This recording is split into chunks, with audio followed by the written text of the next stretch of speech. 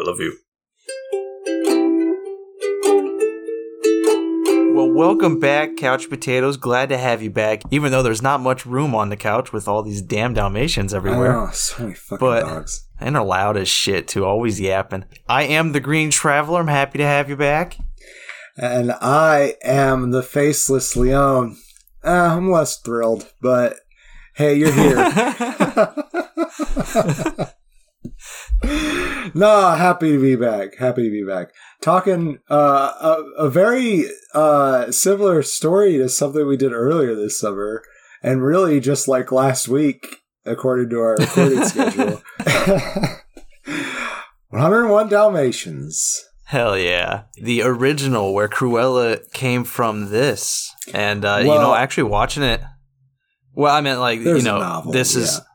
Yeah, I know. I'm saying that this is where Cruella came from, though. Like, nobody read the fucking novel by, who was it, by Dodie Smith. Somebody had to read it. Otherwise, they wouldn't have adapted it. I'm sure it was popular. I mean, it was a 1956 novel, and this came out in 1961. So it was very popular, I would assume, in the 50s. Yeah, like, people must have liked it. Or maybe Walt Disney just enjoyed it. Maybe it was just Walt's sick sense of humor. But since this animation came out, nobody's read that fucking novel.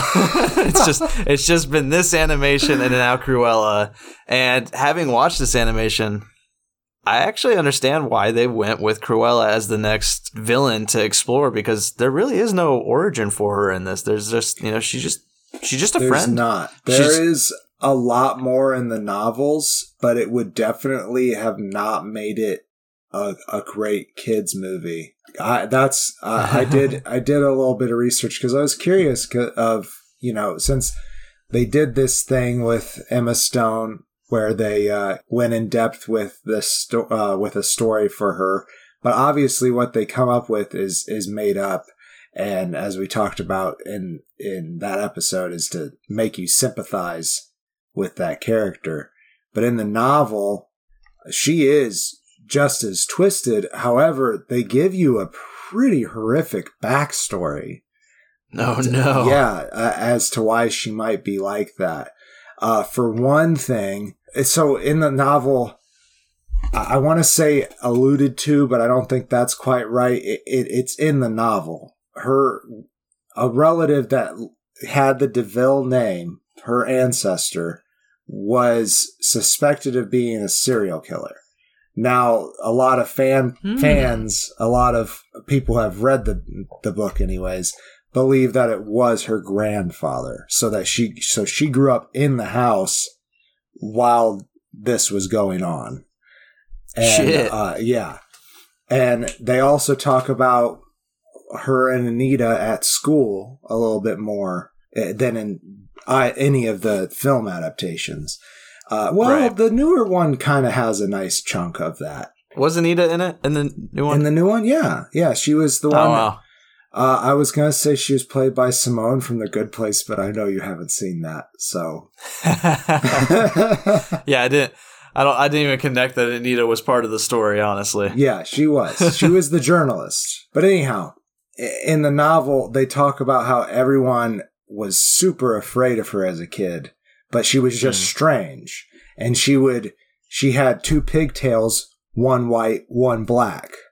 So, nice. I don't know if they're trying to say that it's her natural hair color like they do in the new movie, but she also gets expelled from school for drinking ink. Ew. Yeah, and there's also all these, things that talk about, her weird habits, every room in her house has a raging fire in the fireplace, because I guess she's always cold or she wants to be surrounded by flames.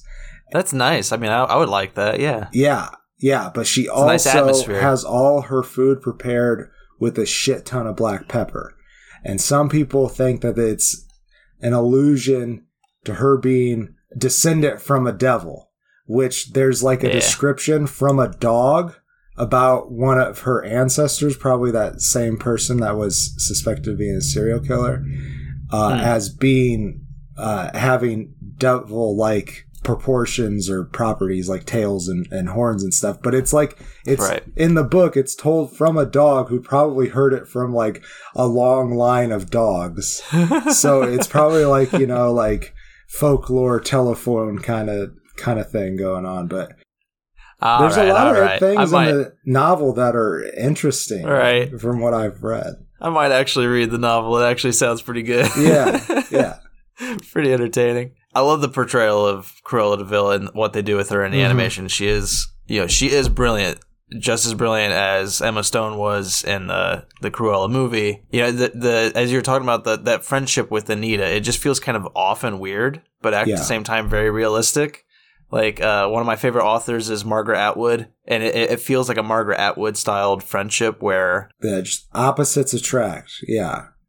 It's like, I don't know why you two like each other. You're so very contentious and always like starting fights amongst each other. And yet here you are like just coming over for tea and, you know, chatting, hanging out, going out for coffee or whatever. Doesn't make sense. But that is how this movie opens up it technically opens up with Roger finding Anita, which I wanted to open up with fuck Zelda for not being as good of a girl, as a pet as Pongo is for Roger. Like Roger's just, Pongo's just sitting out a window and he's like, man, my human's lonely. He's sad. I'm bored all the time. I'm bored. He's always writing music. He doesn't give a damn. And it's just like, I'm gonna find him a woman. He's looking outside, and I love that scene where he's looking at all the dogs, and he's just like, no, too small, too short, too, too old, too young. I love that. But then he sees a beautiful Dalmatian. Perdita. Thank you. I actually had forgotten her name. Perdita is voiced by Kate Bauer, I believe her name is. And Pongo, the main character, it's definitely told from the perspective of Pongo, he's narrating, is Rod Taylor. And yeah, we mentioned everybody else, so I'll just go on through with Roger being Ben Wright, and Anita, Lisa Davis, and Cruella de Vil, brilliant, played by Betty Lau Gerson, who also is Miss Birdwell in the movie, but I don't remember who that is. Yeah, I don't remember that. She might be the maid, maybe. Well, Nanny is just named Nanny. Oh, okay, never mind then. But Martha Woodward. Pongo goes out. He forces Roger to take him for a walk, which is a very common thing Zelda does for me. And I'm assuming garlic for you.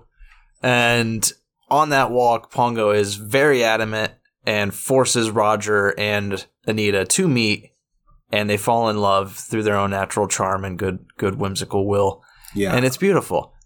And, fuck Zelda for never having that gusto to, help me out. Like, Jesus. Like, I think all she does is bark at women. I think Zelda and Garlic really might be too nervous around other dogs to make a situation like that happen. Zelda goes to the dog park enough. Like she is okay with dogs her size. Yeah, if they're her size, she's okay with them, and if they're not forcing themselves into her space and like constantly like getting into her face, she'll be okay with them. But, once she sees, if a human is just like, oh, look at this cute dog, and is like, I'm going to come up and pet, and she's just like, okay. And then she starts barking for the next 10 minutes, and she won't stop. Yeah, she's not good at meeting new people. Wow, Garlic is the exact opposite. She will, any person, she'll jump on you a little bit, but if you distract her enough for her to calm down, then she's just like, wow, I love that this new person is here. But other dogs, man, she just, any animal. This girl chases birds, and I'm like, you're never going to catch the bird. Even if you weren't on a leash, you're not going to catch that bird. Right. Then she caught a baby bird the other day. So who am I to say? Exactly. She caught one. And when they're just precious and juicy. But that's how this movie starts. Roger meets Anita. They fall in love. They come to, I guess they marry. I don't know if we don't see them marry, and that basically marries Perdita and Pongo, who themselves have a litter of like 13 odd puppies. or 15. It's 15. Yeah, it's 15. Yeah. And, impressive litter. Pretty good job for Perdita, who never once looked pregnant throughout the entire film. And especially the one time where it was like, we're 2 weeks away from having kids. And, and they just show her and she's just like cowering underneath the kitchen sink because Cruella was there. Yeah. I think in Cruella, one of the dogs get pregnant and they're like, Genghis is looking kind of fat there, or something like that. But Genghis was a girl. Which reminds me, there is a fat one of the 15 puppies is a fat little thing named Rolly. Yeah. And why is he always the fuck up? Like like what are they trying to say? What's their message there? I don't know. Don't be fat and lazy, I guess. I guess every single. That's honestly I have no issues with this movie at all, so I had to find tiny little nitpicks to complain about. And that was one of them, is that whenever there is an issue, whenever something happens that puts the other puppies in danger, it's always because of the fat one. It's always because of Rolly. Because of Rolly. Wow, I didn't honestly notice that. Is it Lucky or yeah, I think it is. Patches is the one that's kind of a little surly. Patchy. But Lucky's the one who's always blocking the TV. And he does seem like he kind of gets them in trouble a little bit sometimes, too. Especially... Once. There's one moment, yeah. Okay, yeah, with Horace and Jasper. And I gotta say, this Horace and Jasper... I like them less than the other Horace and Jaspers. Yeah, they're not as fun. They still are... Yeah, they still are comedic, but they're not as fun. Yeah. And so it kind of takes that bite away from them. Yeah, particularly Jasper, who is played by J. Pat O'Malley, who also plays the Colonel dog. You remember the Colonel in the barn? Is he the one with the loud... Oh, wait, no, is he the sheepdog kind of thing? Yeah, the shaggy dog, yeah. Yeah. That's the one I think Ronvald would be if he were a dog. Yeah. Yeah. I like that. That or a Newfoundland. He would definitely be more Newfoundlandish, but he would have the personality of the Colonel. Oh, sure. I would say. Yeah. Anyhow, I do also like how in this movie, like in all the other interpretations, Horace is clearly just a step under Jasper in the intelligence game.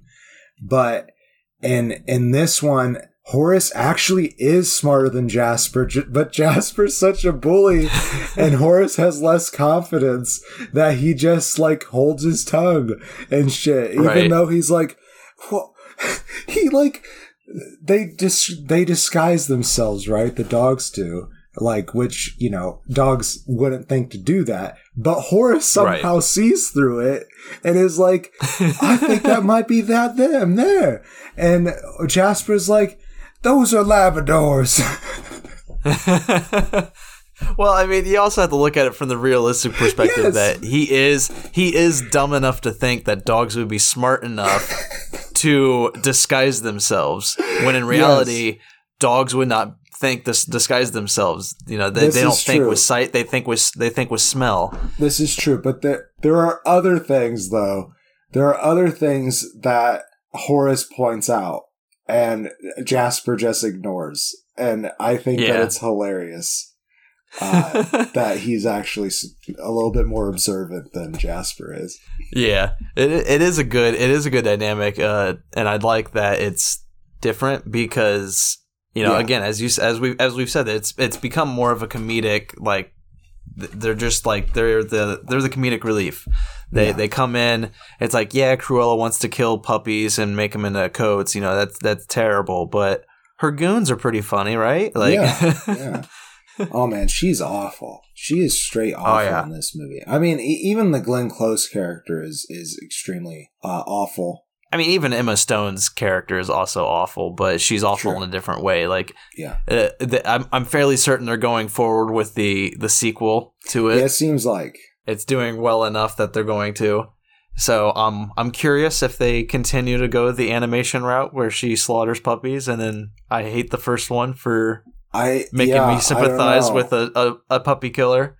I hope not, because I've really enjoyed the new character, but then also what the hell are they going to do? What story are they have they set up with the Roger and Anita in that movie. The serial killing grandpa.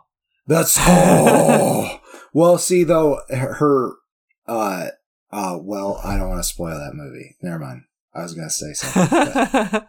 With the animation, even Cruella's entrance, you're set up to hate this character because Roger clearly does not like her. Roger is like, I don't know why she's coming over. I don't know why you keep inviting this person. She is evil. She is vile. She is Cruella de Vil.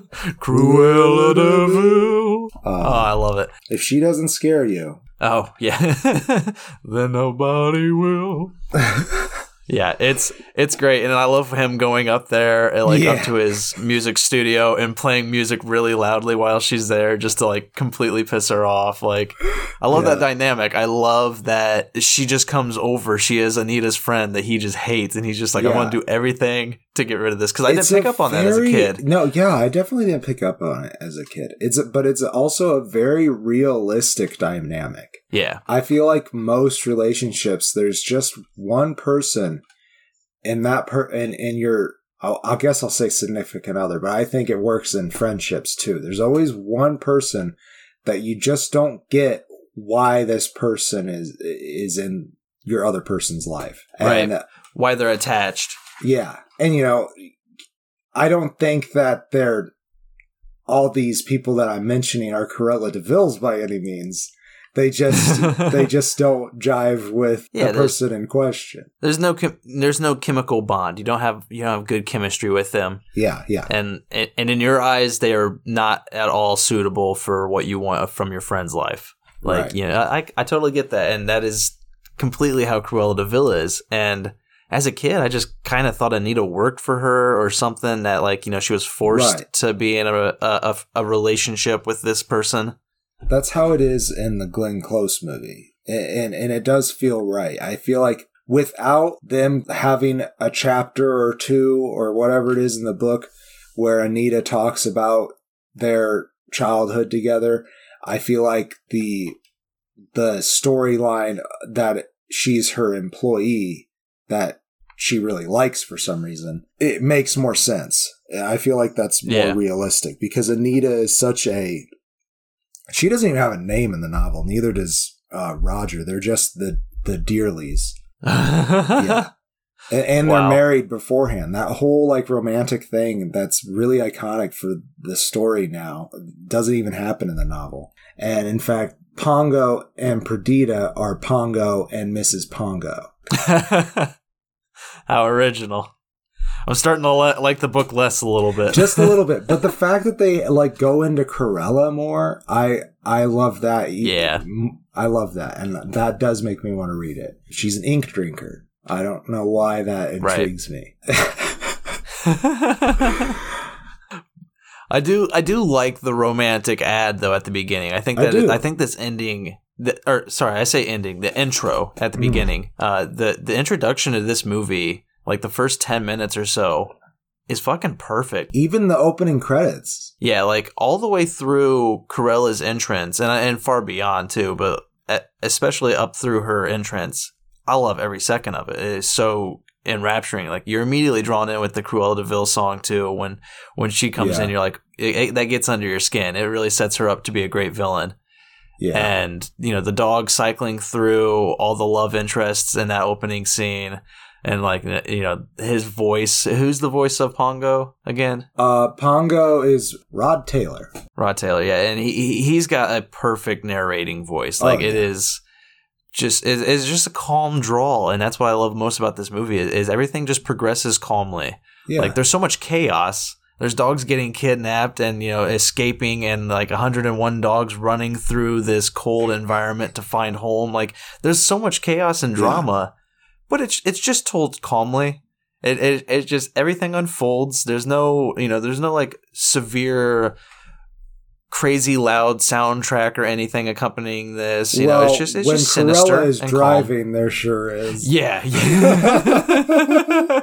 that's very fair. Crazy. I love it when the car like falls apart and there's just like jets of fire coming out of the engine block. Dude, I don't understand like how she survives that too. Like she's just like laying in the ground, like clearly the whole thing just like fell apart around her and she's okay. And it's like, all right, I don't get it, but all right, she's fine. Miracles happen. I guess in that's part of the novel too, that she's a horrendous driver. Yeah, they just couldn't figure out how to like push her off a cliff and just have her fall like all the other Disney villains. Like they don't want to kill on screen, so they can't figure it out. So they just had to show her just sitting in the rubble, like, wow, I'm so pissed. Yeah, damn it, I didn't get my illegal furs from my cute little puppies. Also, as a kid, 101 Dalmatians, for whatever reason, even now as an adult, this is the one film of the Silver Age, by the way, that I've seen multiple times. Right. Like this, I loved this movie. It's a good movie. And I love the live actions. I've seen it multiple times too. But when I hear 101 Dalmatians, even though I've seen it a lot, for whatever reason, I still think that that's the litter size, is that she has 101 Dalmatians. I'm like, there's no fucking way. How do they make that work? Yeah. And then I remember, like, a few minutes in, it's like, oh, right, it's a very small amount, and they find the rest of them at Cruella de Vil's headquarters, her, like, creepy house kind of thing. So she wants puppies because their fur is soft. Make the best coats. Yeah, so she needs a whole bunch of them because they're small. And that's just the fucking worst. I hate her. It really is. That's why, I hate Cruella, the live action Emma Stone movie. I hate it if she goes up to skin puppies and turn their fur into coats. Like, if she does that, fuck her, and fuck that movie for making me feel bad for her. Yeah, right? Like, if they do that in the second movie, I will also be very upset. Because I think having it alluded to was better. I do. For what they were trying to do with the character anyways. It's very similar. Like, I know we mentioned it on that episode, and this is just kind of becoming a second review for Cruella a bit. But like it very much is like the Joker with Joaquin Phoenix, where you watch that movie, you do feel sympathy for his character, but in the back of your mind, you remember who the Joker is, how much terror he's caused, and it's like, man, if this guy really does become that, I'm going to be mad. Yeah. And lo and behold, he kind of does become that. Not to the extent of the comic books or anywhere near that, but he still does have that maliciousness that makes you wonder, am I pissed at this movie for making me feel sympathy for this kind of a character? Right. And, that's all brought back when I watch this animation. I'm just like, man, does it piss me off? Like, I'm still in that gray area where I recommend it to people. Yeah, it was a fun watch. But there's still a part of me that's like, I'm prepared to hate this movie any second now. So, is there anything else we need to say about 101 Dalmatians? No. I think we've covered all that I wanted to talk about. I mean, I think the Twilight Bark being like a gossip column in a newspaper is kind of funny. That is great. Yeah. There's good ideas. There's a lot of good ideas that are a dog. Like if the world from the perspective of dogs, there's some really funny stuff in there. Like the humans are all pets and shit like that. It's funny. Yeah. And it's 6 years after Lady and the Tramp, so I wonder if they, if they got like feedback from that and we're just like, we should go with more of these ideas that we were setting up there and expand upon them, make them a bigger kind of, not a mythos, but like a bigger world to how the dogs see things. Yeah. And I think they did a great job. Like, I fucking love it. Like, I like both. And you know what? Honestly, I'll say right now that at this point, the two dog movies are my favorite movies of this era so far. Yeah. Yeah. What was the first one? Cinderella, and then it was Alice in Wonderland. Oh, I do really like Alice in Wonderland. Yeah, I was gonna say, I thought there was another one that I will say 101 Dalmatians is up there. Yeah, this and Alice, I think, are like pretty close. The golden tier. Gotcha. This is like where the Silver Age. I'm like, oh, this is what I remember the Silver Age being. This feels Disney. This feels Disney. Yeah, the other ones are missing a little bit of that polish. This one feels really well polished. Everything looks great. Does. I love the animation. There's a moment where the dogs are, when we already talked about where they disguise themselves with soot. Yeah. And Cruella's driving her creepy ass car around, and the animation is so disturbing. Like how that car moves, how it slides around. Like it doesn't feel real, but it's sinister, and I like it. Even though there's something that feels off about the animation of it, but I don't think it's an error on the animation. I think it makes it even more creepy how that car moves around. Something about the car, too. There's this one shot when she's rolling around through that little village where they're close up on the front, and there's the splashed mud. Well, obviously it's painted, but it was very well done, very subtle splash of mud on the front of the car that just made it, for just an instant, a little bit more real. And so it was kind of like the opposite of what you were saying, but it also lended to how sinister it was. There's a life in there. I love it. Yeah, everything about this movie is great. I honestly do give it 4 stars. Wow. I have no issues with it. Yeah. Like I wouldn't say it really is like one of the best movies of all time, but it is perfect. Like it is like, there's as I said, I had to go and find nitpicks, tiny little things to complain about because that's the kind of person I am. Cruella, great villain. Pongo and Perdita, great, relationship among the dogs there and how they talk, how they handle their kids. Even the fact that all 15 of those puppies had different personalities and were, not all of them are touched upon as much, right? But they are all in some way touched upon, and it's nice. It's just a fun movie. This is a perfect one for kids. I can't imagine kids not being thrilled by this film. Yeah, that's true. I remember enjoying good family movie. I remember being kind of afraid of Cruella de Vil and her pink cigarettes that have yellow smoke. Or green, whatever it is. Yeah, the green smoke. I always thought it was green smoke. It's definitely a full-faced movie. And you know what? Like you said, I can't really say that there's anything wrong with this movie. But I think my face system also has to go. It's like, it's a show of competence and how much the faceless Leon actually likes this movie. And I don't think I'd give it a face.5 just because I don't think so, because it's not like my favorite movie in the world, but it is a very good movie and I do recommend it very highly. And, it's led to some other very good movies that, we grew up on that were literally coming out when we were kids, the Glenn Close movies.